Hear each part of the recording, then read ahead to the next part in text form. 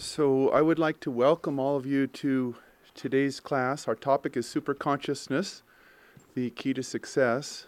And my name is Ananta, and with my wife Maria, we serve on the Ananda farm. And Sean Mershore is from Ananda, Los Angeles, in Hollywood. And Peter Gehring is the manager of Ananda Village. Daiva is with his wife Gangamata, the director of Ananda Portland, and Asha with her husband David is the director of Ananda Palo Alto. This is one of the most fun topics to talk about because of the intrinsic joy in the superconscious and the possibility of carrying with us into our daily lives the essence of meditation, of Spiritual Renewal Week, of Kriya, of the bliss of Ananda, and the teachings of Paramahansa Yogananda.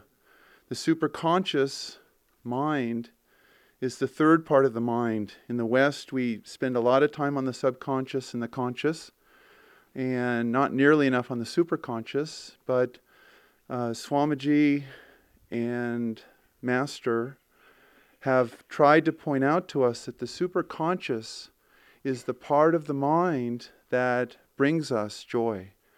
It is the source of all solutions, all inspiration.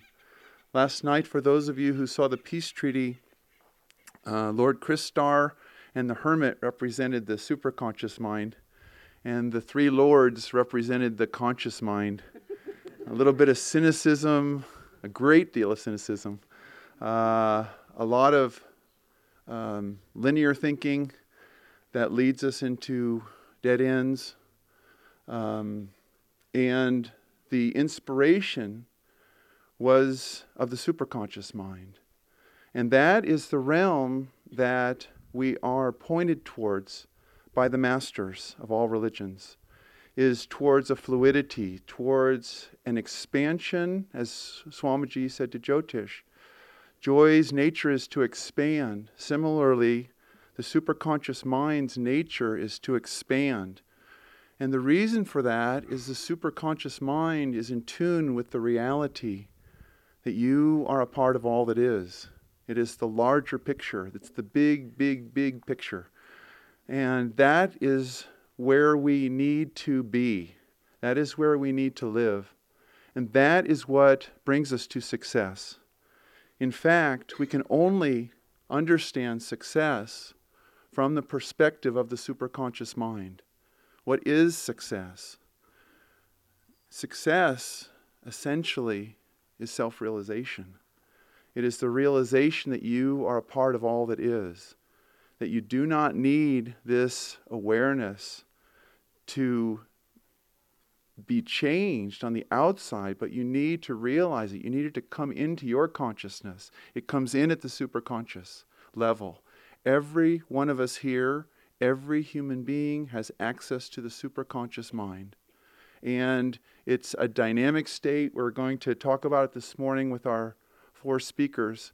I was thinking of, Devi very briefly alluded to this, but she mentioned that in past Spiritual Renewal Weeks, we started out with Swami Kriyananda playing a concert for us on his guitar.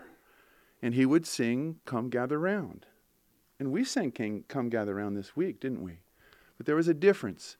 When we began, the song was essentially the same. A couple of the words are changed, not too much. We used to sing the blues away, and now we let joy sing out today. It's not that big a change. It's just we got tired of the blues, so we got rid of it. But the song and the inspiration was the superconscious inspiration from the divine.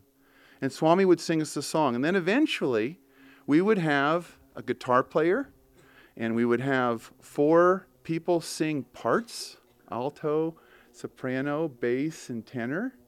And then eventually we had sectionals, and we kept broadening it. And this week we had a beautiful array. And thank you all for singing it. I was deeply moved.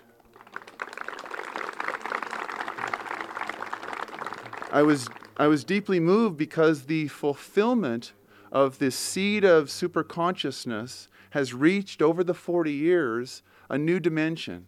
And in present time, this was the superconscious performance of Come Gather Round. But it is no less superconscious than in 1968 when Swami would sing us that song on his guitar. Because the superconscious is in the present. It's changing, but its essence is spirit, not form. So next year maybe we'll have twice as many singers. Or maybe we'll go back to 4. It doesn't matter. The inspiration is the superconscious, not the manifestation. And as we talk this morning, you'll see that superconsciousness is the way that this community and this movement has been built. It is not possible to look at 1968 and Swami Kriyananda and Jyotish and Seva and Jaya and Sad and a couple others, David Hogendijk and Satya and a couple others, I won't go on, and say, you could found this community that in 40 years would be around the world with thousands of Kriya bonds and beautiful music and the peace treaty and all these things. It wouldn't be possible to the conscious mind to plan that out.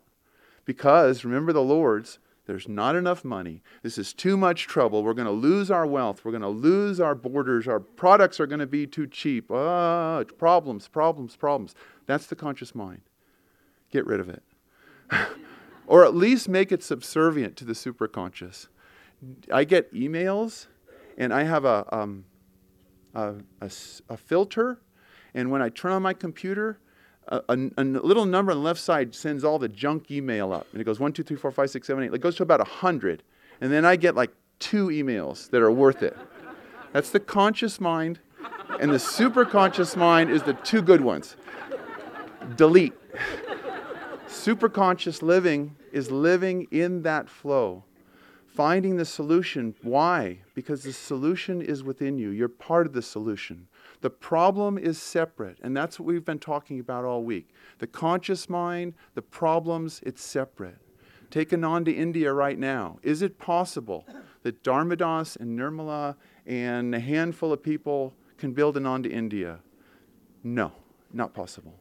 Will it happen? If it's the divine will. If it's the superconscious will, yes, it will happen.